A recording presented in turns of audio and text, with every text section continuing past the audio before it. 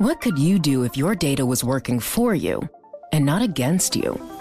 With Bloomberg delivering enterprise data directly to your systems, you get easy access to the details you want, optimized for higher-level analysis, and financial data experts committed to helping you maximize your every move. Our data is made for more, so you can show the world what you're made of.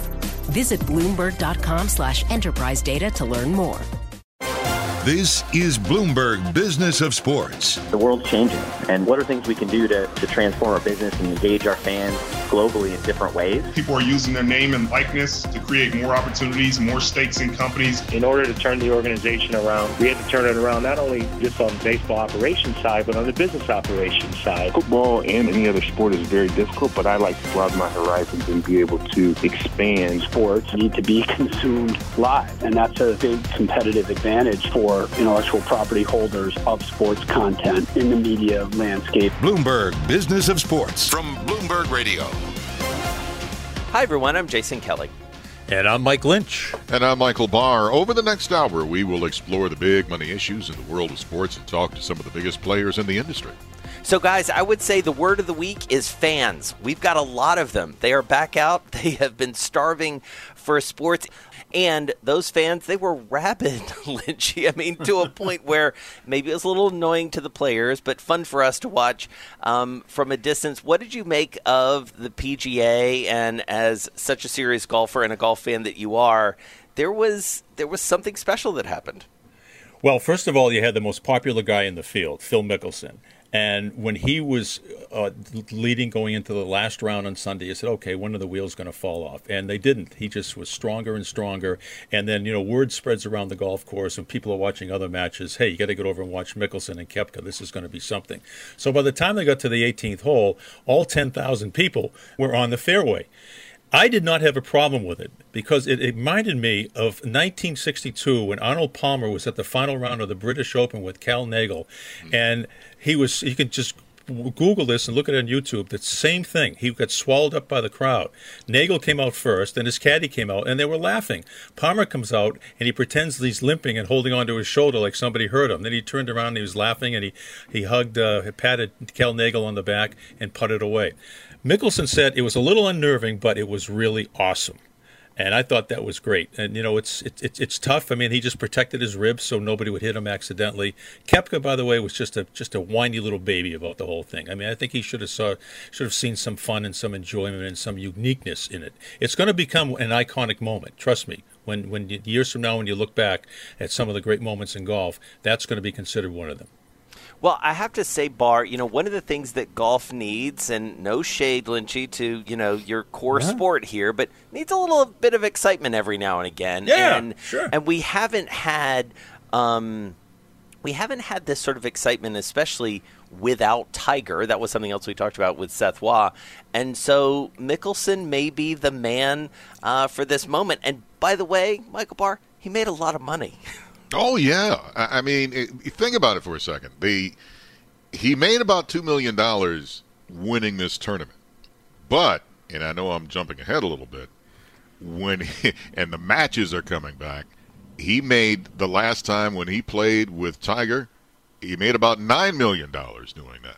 So I think golf is going to be exciting to watch. It is exciting to watch right now. But the other thing that caught me about that when Mickelson won, we always talk about the young guns out there, the Koepkas and all the others out there. But here's a man that was 50 years old, the oldest ever to win the PGA Championship, and there he is winning it. And I'm wondering if that had some of the sexiness involved in that win. All right, so let's talk about the match. The match part two, Lynchy. This is straight up made for TV. It is celebrity golf. It is trash talking. I have to feel like it is the sort of trash talking that I dare say goes on in suburban Boston there when you're out on the course. But people love tuning in. I mean, this is what we want, right? We want to be flies on the wall for really good athletes, just messing with each other, right? The only thing would be more exciting about this is if Phil stepped aside and had Koepka come in, and he goes head to head with Bryson DeChambeau, because this is right out of WWE. This is right out of Muhammad Ali with Howard Cosell and Joe Frazier on the stage. This is right out of any type of, in your face, I'm better than you. And this is going to be awesome. But I would love to see Koepka in there going against DeChambeau. And I don't know who I put my money on a street fight. I might put it on DeChambeau. So here is going to be the lineup: Tom Brady, Phil Mickelson versus Aaron Rodgers and Bryson DeChambeau. Like, that's compelling television. Yeah. That's compelling golf, because you've got you've got some goats there. Certainly, the non-golfers, the football players. Aaron Rodgers has become, in a different way than Tom Brady, kind of this cult figure. He's trying out to host Jeopardy. So, he's got his whole shtick going on. He obviously is in a bit of a, shall we say, labor disagreement with his current team, Michael Barr. So, I don't watch a huge amount of golf on television, that I confess, and I don't play golf, or I haven't in a number of years, but I'm tuning into this. Mic'd up. I want to hear what these guys have to say, because, Lynchy, you know better than anyone, Tom Brady can talk some trash. Oh, he's great at it. He's a great trash talker. He goes on and on and on and on. And he was pretty quiet when he was in his match with Tiger and Phil and Peyton Manning. He's going to be a much different guy this time around, because remember, he ripped his pants and then he wasn't playing well. That's right. That's right. Well, and he's got that fresh Super Bowl ring that maybe he'll be sporting for this match. So tune in for that for sure. Speaking of tuning in, I'll tell you one thing I am watching, and in part because I'm interested in a number of the teams playing. The NBA playoffs are off to an unbelievable start. Here in New York, I have to say, it is all anybody is talking about Michael Barr. You know what? Never mind that the Garden was rocking when the Knicks won. The Garden has a different sound to it. The Garden, you can hear it when you're listening to the play-by-play. And it's not just at the Garden, because the Islanders advanced for the next round. They're playing Boston. And it was rocking when the Islanders were playing. And having the crowd come back means a lot. And I think it's going to mean big-time news for the NBA. And let's face it, it is exciting to watch when the crowd is there, for real. They tried the piped-in crowd, and I get why, because we were going through the COVID right at its peak. But now that people are coming back, you can't anticipate what the crowd is going to do when you pipe it in. When you get the real crowd noise, you get the oohs and the ahs. I love it. Well, you get oohs and ahs. You get Spike Lee dancing along the sideline if you're talking about New York. I mean, it is unbelievable. What's going on? What's going on up in Boston? What? I'm yawning. How was that Knicks dynasty? That was 1973, the last NBA title. What happened with the Celtics this week? What? Okay. So how many banners? 1, 2, 16, 17 banners I'm counting in the ceiling. I count 2 for the Knicks. Uh-oh. Just dropped my headset. I did fall down. I got up to make a point. Listen, I am far from a Knicks fan in this regard. I'm about as big a Knicks fan as Trae Young is at this point. And he was abused literally and figuratively in his visit. What I will say from a business perspective, and you can argue with this if you want, Lynchy, the Knicks are good for business. The Knicks are good for the business of the NBA, because whatever you think about New York, and part of it, let's be honest, the Knicks have been terrible. I mean, this was their first playoff win this week since 2013. First home playoff win since 2013. It's the first time Knicks fans have been able to celebrate a winning playoff game in practically a decade. So there's pent-up demand for sure, but it's a massive TV market, and these sorts of showdowns, even what you're seeing between the Suns and the Lakers out west, is really good for the NBA, and shows you that, we limped through the bubble, but this is how sports are meant to be consumed, and it's much better for business. And pretty Bad soon, boys, every one of bad these boys. yeah, the bad boys at Detroit. Do you have more titles than the Knicks? How many do you have? Oh, ow, ooh, ow. Good Lord. Ooh, I'm bleeding. Medic. But if I'm Adam Silver and I'm sitting a few blocks, a few blocks Yep. east at NBA headquarters from Madison Square Garden, I like this. Nobody has more front runners in the history of the NBA than the New York Knicks, and it's good because when the good things are happening, Spike Lee's in the front row, Right. all the celebrities start showing up, and usually they're just setting themselves up for a gigantic letdown. I hope that doesn't happen. I'd love to see the Knicks. Yeah. Listen, I mean, I think.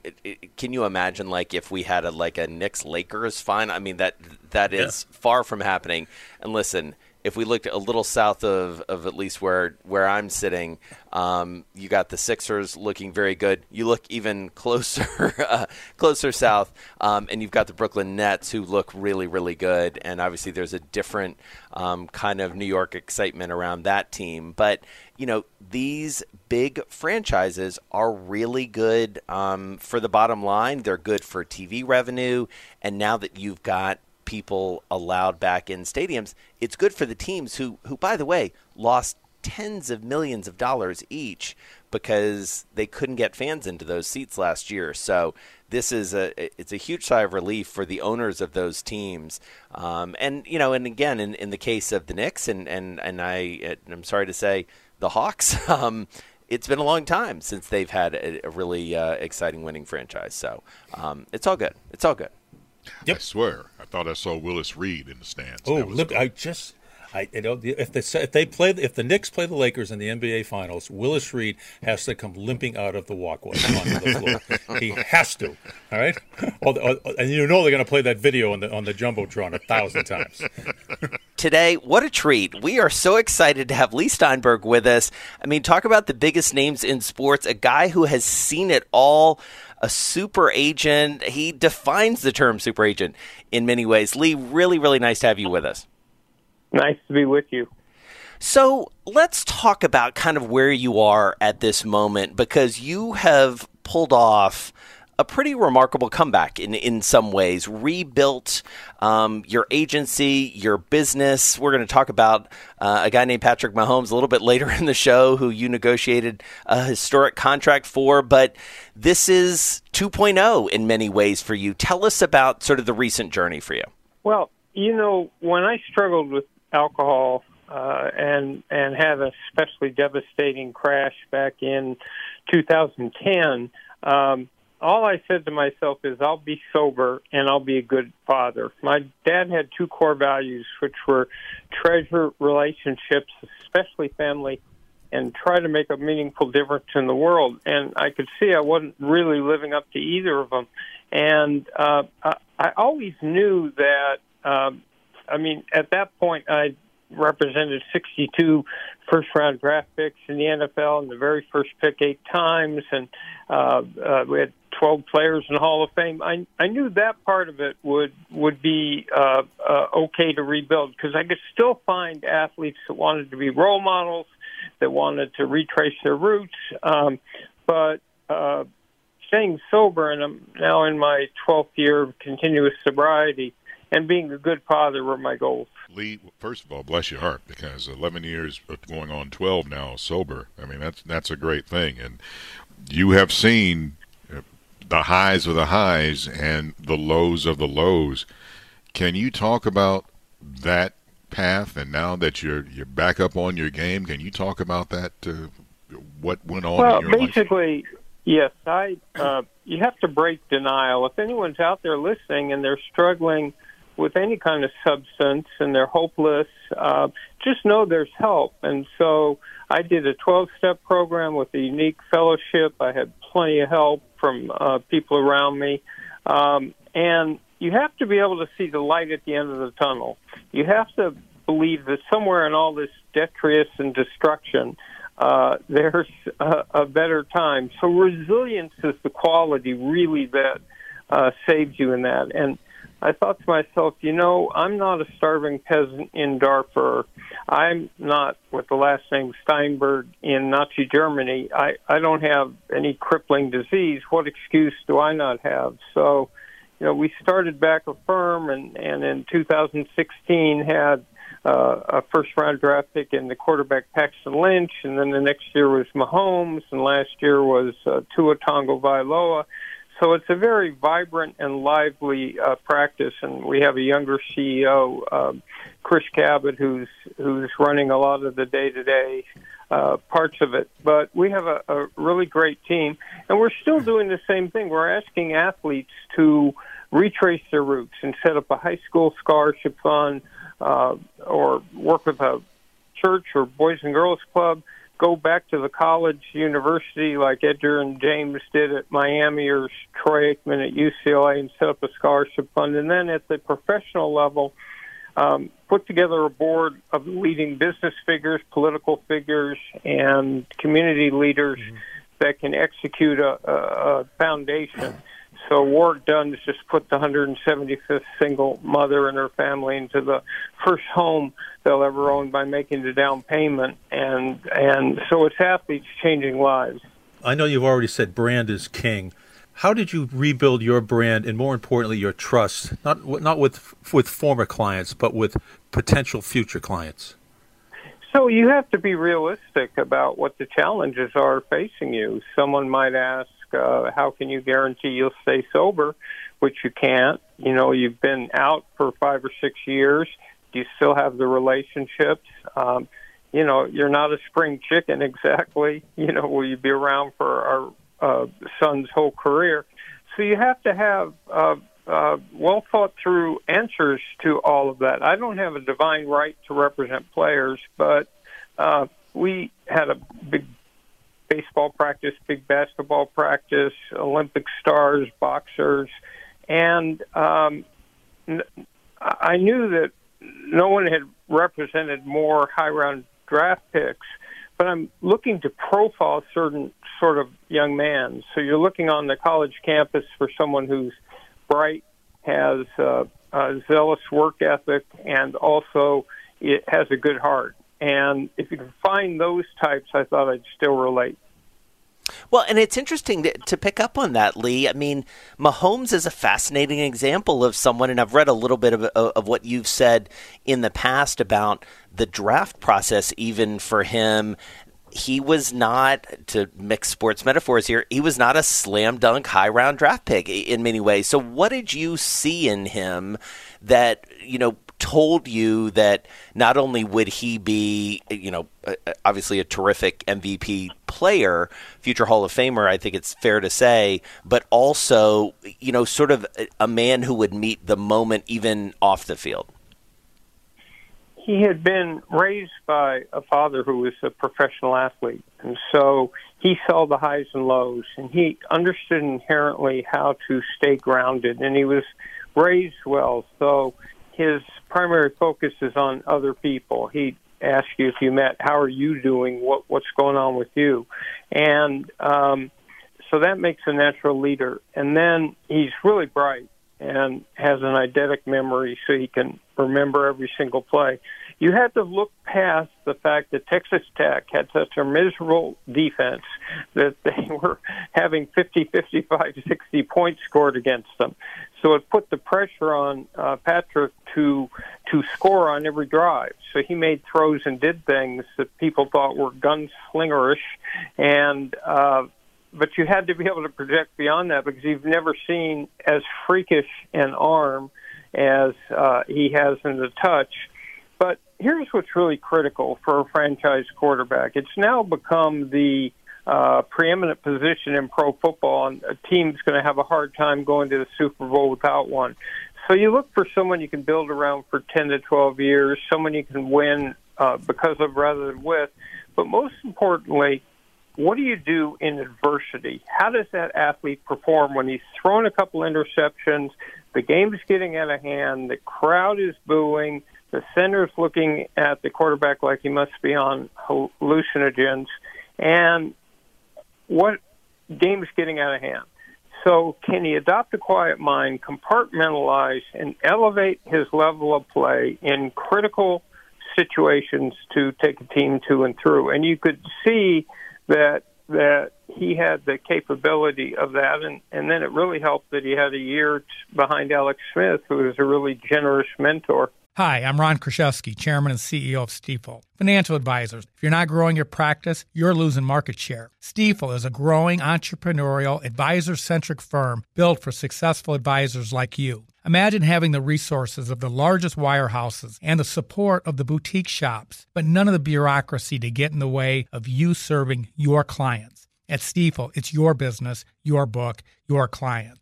I always tell the advisors we're recruiting, I want you to come to Stifel and double or triple your business. Most of them laugh and shake their heads, but I'm serious. Don't take it from me. Take it from Stifel's #1 finish in J.D. Power's 2023 U.S. Financial Advisor Satisfaction Study. So, there's a reason why 148 financial advisors joined Stifel last year. Come join us and find out why Stifel is the firm where success meets success. Visit www.choosestifel.com. Stifel Nicholas and Company Incorporated, member SIPC and NYSE.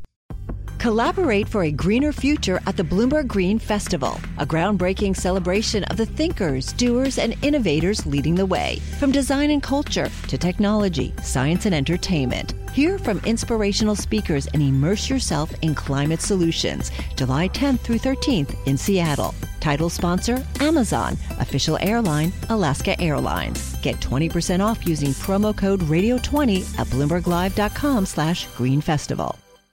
And had you seen someone sort of that mold before, Lee? I mean, like, who did you, as you were sort of putting him into even the pantheon of your own clients or even the history of the game, like, who did you say, okay, well, he could go into a situation like X, or he could think about a career that's similar to Y?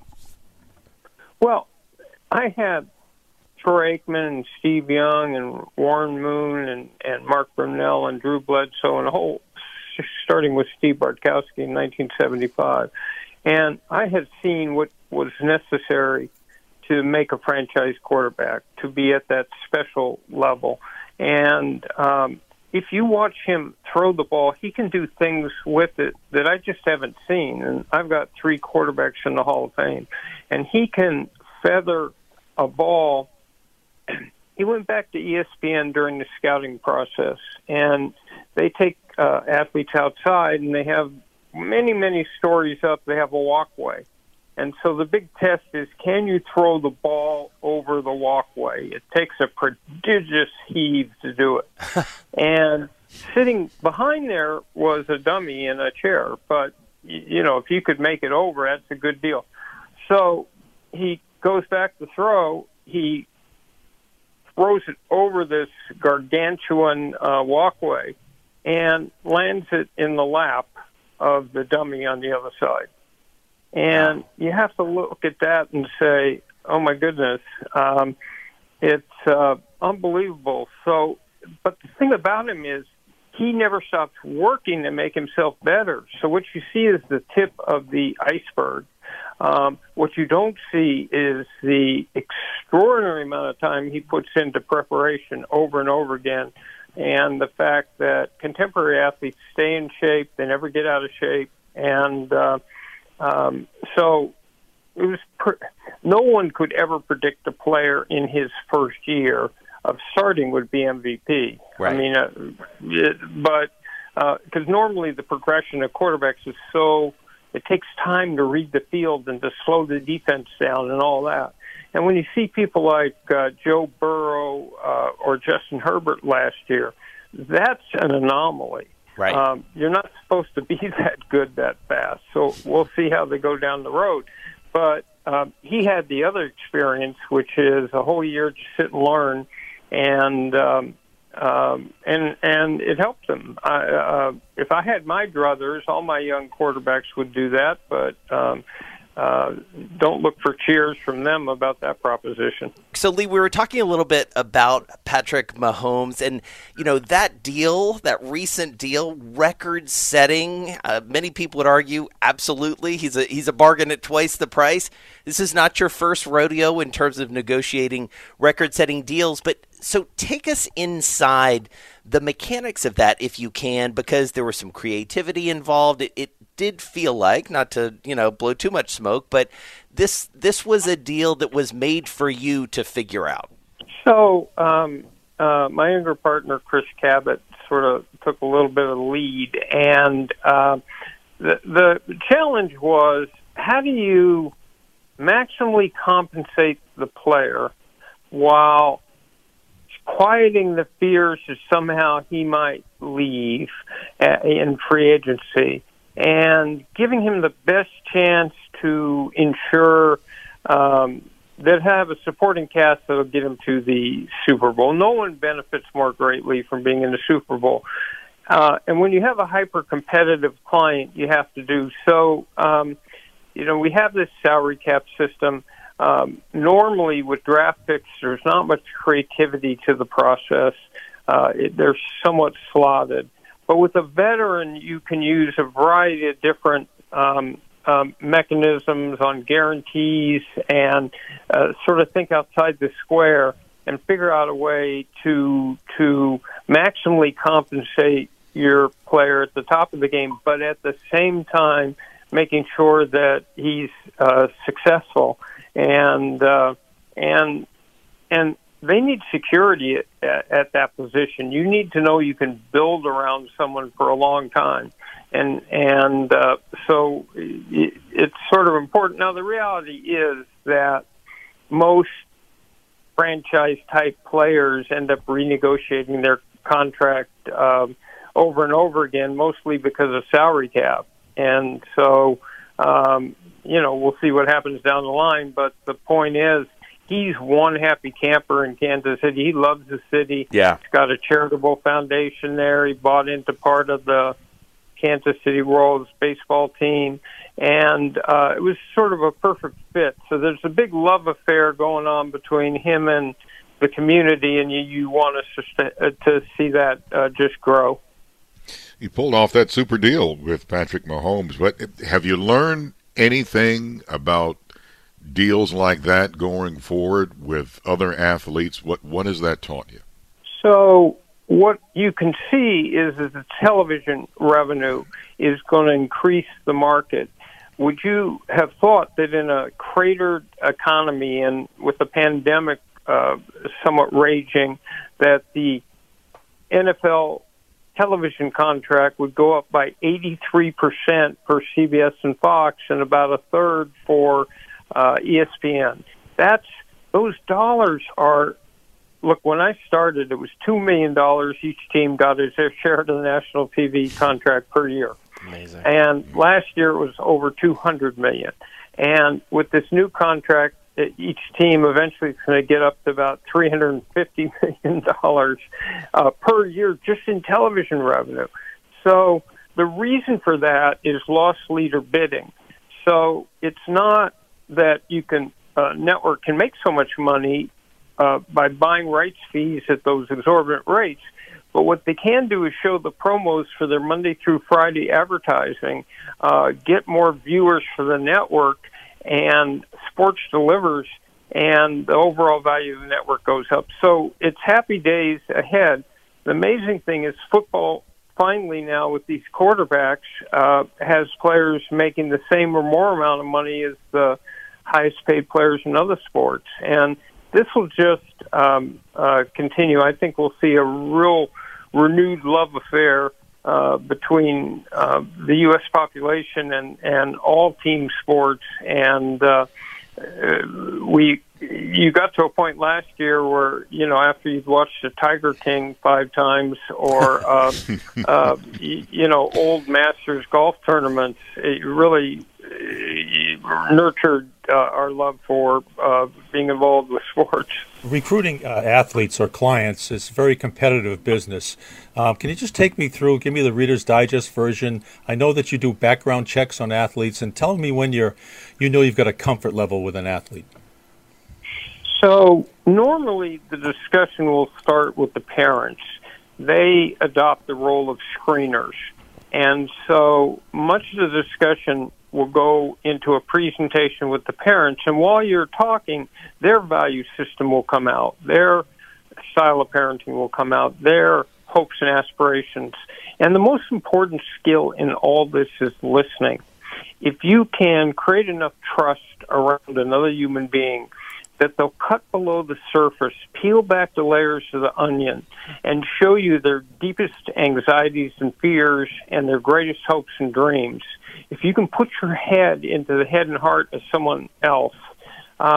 So the job really is to understand uniquely, not generically, that athlete and who he is and what is, how does he feel about short-term economic gain and long-term economic security and family and geographical location and being a starter and being on a winning team, and to really understand what motivates that particular person.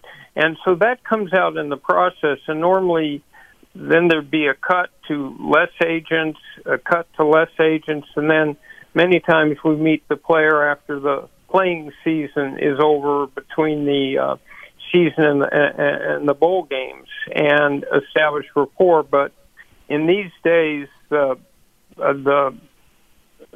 fortunate athlete is surrounded by an uncle, or a campus compliance panel, and they have help in the process. Lee, one of the names that you mentioned is Steve Young, and I just happened to be reading his terrific autobiography that he wrote with Jeff Benedict, and you pop up in there quite a bit, and you pointed out, as we were getting ready for this show, that Patrick Mahomes was record-setting that contract. So was Steve Young's when he went into the USFL. And for our younger listeners, you're going to have to Google that because you may not know what the heck it is. But it is fascinating to think about, those bookends, as it were, of your career as it sits right now, Lee.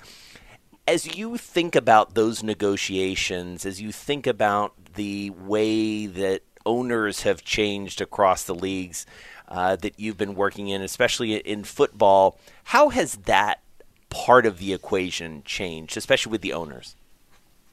It's changed because contemporary owners have made their fortune in the free and tumble capitalist system, and they come in as successful businessmen, and they view it as a business. They love the sport aspect, but they view it as a business, so they're very rational about the way they negotiate. In older days, the only business that a owner owned was the NFL franchise. So if you were in Pittsburgh or the old St. Louis Cardinals or the Cincinnati Bengals, that was those owners lived off that revenue. So they felt economically pressed all the time until the television, and the rules were so different. Remember that for many, many years, football players signed a contract, and then at the end of it, there was an option clause that stopped them from going anywhere else. So there was no free agency, and suppose a player was playing at $500, and now the next year he's worth $2 million. By offering a 10% raise, the owner could keep that player. So you have a very different type. Now, the USFL was wild because anytime you have leverage, which players normally don't have, I mean, it's not like if you're negotiating a first-round contract and for a draft pick, that you have a great alternative. Oh, yes, Troy Aikman's going to go back to UCLA and not play for the Cowboys. He's going to develop the new theory of superconductivity. No, maybe he'll play cello in the Westwood Philharmonic. I mean, they obviously know that their last offer is the best, but when you have a league like that, and younger listeners won't remember, but Hall of Fame, the USFL picked the NFL draft clean. They signed Reggie White. They signed Jim Kelly, Herschel Walker, Mike Rozier, Steve Young. They took the biggest stars. So for a few days, it was heady times. And in Steve's situation, the irony was all he wanted to do was play, and he didn't really care about money. So we end up with this contract that makes headlines around the entire world, and it leads off the Dan Rather nightly news.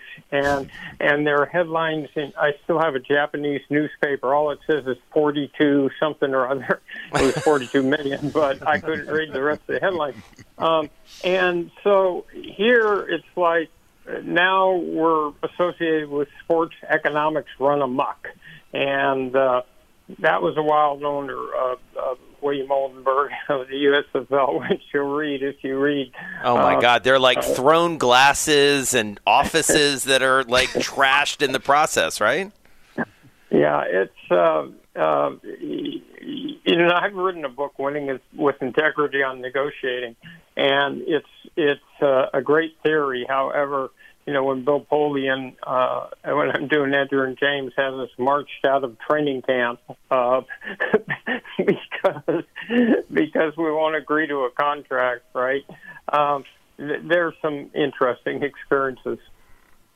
All right. Everybody knows that I'm just a geeky nerd, and I'm going to go there.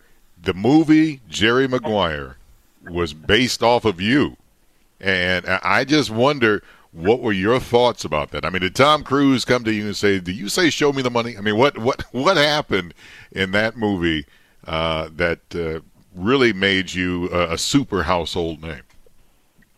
Well, it was 1993, and the director, writer Cameron Crowe, who had done a movie called Fast Times at Ridgemont High, which I thought was really funny, and had written rock criticism, called me and asked if he could follow me around to pick up atmosphere for a film that would be centered on a sports agent. So in 1993, Drew Bledsoe was the first pick in the draft, and Cameron came with me, and he flew up when we did a press conference with Bill Parcells in Boston, and he came to the league meetings that were in Palm Desert that year. He came to games with me, pro scouting day at SC, Super Bowl parties, and I introduced him to people and told him lots of stories. And then my job as technical advisor was to vet the script so that real sports fans know if the dialogue's phony or if the look is not right. So you have to make sure of that. And then I had the actors to work with, so I took Cuba Gooding Jr. with me down to the Super Bowl in Phoenix and made him pretend he was a wide receiver. He had to hang out with Desmond Howard and Amani Toomer, who were wide receiver clients, for a week. And I actually showed the quarterback in the film, Jerry O'Connell, how to throw a spiral because he had gone to NYU and they didn't have football there. But show me the money. We're out in Palm Desert, and I'm showing Tim McDonald, who was a safety playing for Arizona then, to a variety of different teams, and they go upstairs in the hotel, and Lou Dobbs and Moneyline is on the television in the background on CNN. And so Tim is talking to Cameron about what he's looking for, and Cameron says, what is it you're trying to get? So Tim gestures towards the screen and says, I'm looking for a team to show me some winning. I'm looking for a team to show me respect. And then either Cameron wrote the line, show me the money, or Tim said the line, show me the money, but somehow out of that experience it came. And so I haven't walked anywhere. Anytime I go to an airport or out to dinner, I flew back from Las Vegas yesterday, and people walk up and they ask me to say those 4 words. So when you watch, going on for 20 years, I can imagine. So when you watch the movie, did you smile or did you cringe? Oh, I smiled. I mean, it's Cameron's brilliant creation, and but I thought the part that was valuable was to show a more human side to sports agentry, and to understand that, yes, there's a crass money-only business approach, but there's also real caring in relationships. And I thought that it humanized the whole to give Jerry Maguire a crisis of conscience. It's the same crisis of conscience I had when I saw that my quarterbacks and other players kept getting hit in the head, and became aware of the dangers of concussion. So what do you do at that point? And so what I've done is to hold 16 player safety conferences and campaign for more awareness, prevention, and cure. But and I think the reason it was the highest grossing sports film of all time until The Blind Side is there was a romantic relationship in it. Success is more than the final destination. It's a path you take one step at a time. It's discipline, it's teamwork, and it's the drive and passion inside of us that comes before all recognition. It's what Stifel's been doing for over 130 years. Quietly, yet strategically, Stifel's become one of the fastest growing wealth management and investment banking firms in the country. Our financial advisors go beyond traditional wealth management to provide clients with direct access to one of the industry's largest equity research franchises and a leading middle market investment bank, because success is the drive it takes to keep climbing, the passion to keep investing, the best of each of us made better by the best in all of us. And that is where success meets success. Start your journey at Stifel.com. That's Stifel.com. Stifel Nicholas and Company Incorporated, member SIPC and NYSE. Collaborate for a greener future at the Bloomberg Green Festival, a groundbreaking celebration of the thinkers, doers, and innovators leading the way. From design and culture to technology, science, and entertainment. Hear from inspirational speakers and immerse yourself in climate solutions. July 10th through 13th in Seattle. Title sponsor, Amazon. Official airline, Alaska Airlines. Get 20% off using promo code Radio20 at BloombergLive.com/Green Festival. And so, Lee, as you synthesize that, and you sort of synthesize your recent experiences, the whole notion of representation, it feels like, it has changed. The business has changed in a lot of ways over the course of your career. We have these empowered athletes. We have the power of social media. We have, activism that is expected, and we have all these outside business interests that you talked about earlier in the conversation. So how does that change how you approach the business, how you build a firm, how you maybe hire and recruit your own talent and your own colleagues?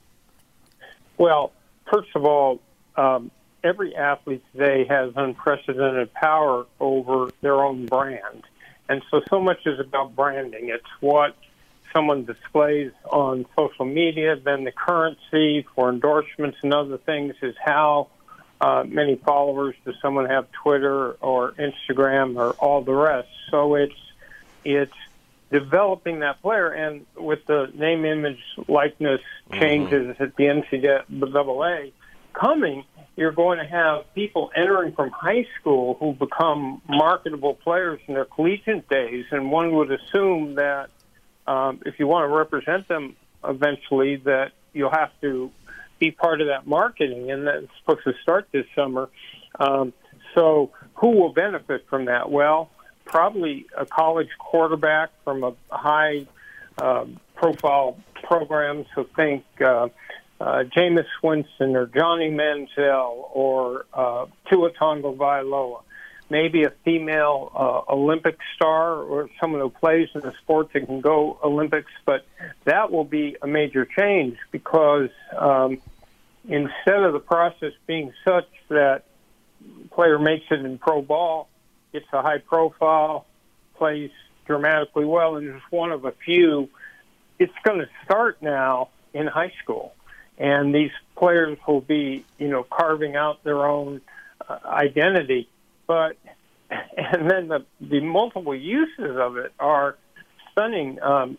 We did a event for Patrick Mahomes where he auctioned off some NFTs. And for those in the audience who don't know what they are, they're pieces of memorabilia. They can be a iconic film, it can be a painting, it can be something that captures a moment. And then they go out in sets of 50 or unique ones are bargained for. And I think he raised about $3.2 million for his charity in like 30 minutes. But what people were buying were things that only give you the rights over on your computer. Right. They don't actually exist in what we used to think of as real life. You're talking about collegiate sports, and I wonder if, obviously, football, I mean, that's there's money to be made there, but what about women's collegiate sports, and basketball and things like that? Is that basically an untapped market that's waiting to grow? It all follows the television revenue. So that the conundrum is that if you showed more women's sports and people saw more women's basketball or women's volleyball, they'd be more popular. And the rationale for not showing more is that they're not popular. So it goes round and round. But I've always thought there was a market in soccer, in basketball, in volleyball, golf, tennis, number of sports for female athletes, and it just has to be marketed right. Women make the consumer purchase decisions in the majority in a household, and it's all about building backstory. If you can create a compelling narrative as to why this is an interesting person, watch what they do for the Olympics. They will star build all those. I've represented Olympians, and they do a terrific job on NBC building backstory. So I think that you have to give people a rooting interest, and so it's a chicken and egg television issue to me. That might be my mother calling me, telling me my ready. Lee, up here in Massachusetts, financial literacy is a really hot-button topic. I'm involved in this program called Credit for Life, in which we talk to high school students about all the financial obligations that are coming down the track at you. And as you just mentioned, name, image, and likeness is coming at us very soon, whether we like it or not. Do you slap yourself on the forehead sometime and just say, oh, my goodness, these guys I'm represented can't even balance a checkbook? So what we do, first of all, you have a number of universities that are now doing lifestyle programs that start to teach people financial literacy while they're on the college campus. Second of all, we don't do it ourselves, but we make sure that each of our clients has a financial planner in their life that will go through a budget, a financial plan, explain the tax system, explain the fact that you're obviously not going to play and make money at these levels forever. And so I think you'd find most contemporary athletes, they may start a little slow because none of us on a college campus were mavens in that field, but they have support. And so I understand that the stereotype is the athlete who's bankrupt or something. I haven't found that experience. We have very, very financially well-set players. And there's enough money in salaries today for any player who can play any kind of extended career to be economically set for life. But you have to get them help from the start so they don't make the mistakes that you read about. So, Lee, as we wrap up here, I want to sort of end where we started a little bit, which is, your comeback story in many ways. I think it's safe to say you're back. I mean, you have, you've achieved a lot on the back of some real struggles, which you really transparently and honestly described. So how do you feel right now, and what's the next thing for you, and how are you feeling about that? I feel like midlife and totally excited. I mean, there are real problems we can tackle through role modeling. You know, when Lennox Lewis says real men don't hit women, it can do more to change behavioral behavior in young adolescents. There's the environment, Sporting Green Alliance, and I'm about to write another book, and we're looking at people who want to do a movie, you know, on a long arc of life, and I'll probably end up doing a podcast. And then there are exciting there's always new breakthroughs in sport. One of them for me now is health and wellness. You know, whether it's hyperbaric oxygen or a light bed, we're finding ways to recover quicker from injuries, to sustain energy late in a game, and for the baby boomers, sustain life. And there's a rugby league is trying to get going now, and I agreed to help them go. So, and then there's always new athletes. So the combination is really exciting, and I feel like I'm just at the beginning all over again.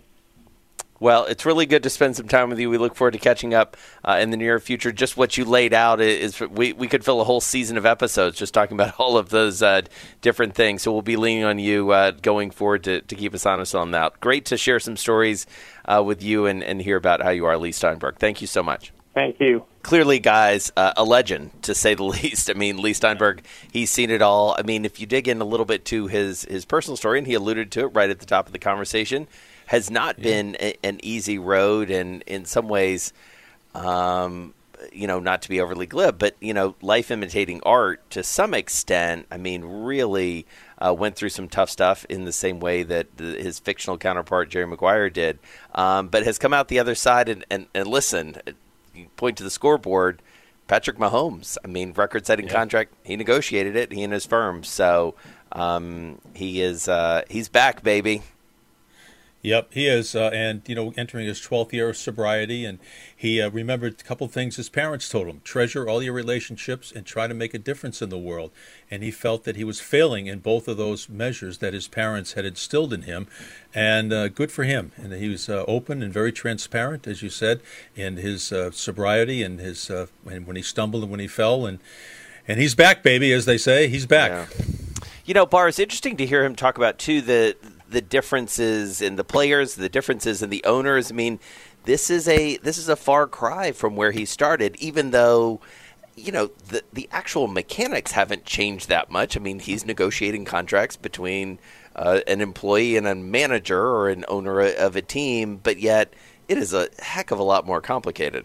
I was surprised at that, how long he's been in it, back when he said that the NFL teams shared $2 million in television rights, and now it's $200 million. Yeah. I mean, the TVs back then had rabbit ears. That's something else the youngin's going to have to look up on Google, because he's been a long time in this business, and he knows his stuff. And again, I salute him. I mean, you talk about literally a V-shaped recovery. He is the person that's involved in that, from the highs to the lows and then back to the highs. Yeah, I mean, Mahomes and Tua, it doesn't get much bigger than that in terms of representation. But, one thing we didn't talk to him as much about, although he alluded to it, is this notion of, they had this very wide portfolio in his previous iteration, and now if you think about his business, it's essentially much more of a boutique. It is focused on the NFL. It is focused on top players in the NFL. And as he said, helping them think through their current and their future. And I also found it notable when we were discussing NIL and those sorts of issues, Lynchy, this notion of the economics of the game are such that as long as you get good advice, you shouldn't be you should be fine. This is not, we should not have the cases of players blowing it all and not being able to support themselves, that the economic landscape is such that it's possible for just about everybody who plays pro sports. No, it is. We've heard of so many stories of guys that buy 17 cars and 12 houses, and what happened to it. I can't believe it's gone. But Lee has a very structured layout for his clients, as you said. You must have your own financial advisor, or you won't be my client. He also demands that he really didn't get into this too much, but he demands that each one of them sets up a charity, and so they're very philanthropic. So all his clients are they're good players, they're the stars in their league, but they are very well-rounded, and I think they are sort of, I don't want to say protected from failure, financial failure, and which I think is something that makes all the parents happy, because he said he meets with the parents first, and the most important skill in recruiting the parents is just listening. My goal is to be the number one pick. That's something I've been dreaming of since a kid. It feels better to be number one than number 5. I wear the number because of Mike. We have a chance to go for 3 in a row. Good numbers at a good time. When I first started wearing that number, I was just happy and proud. Bloomberg Business of Sports, the number of the week.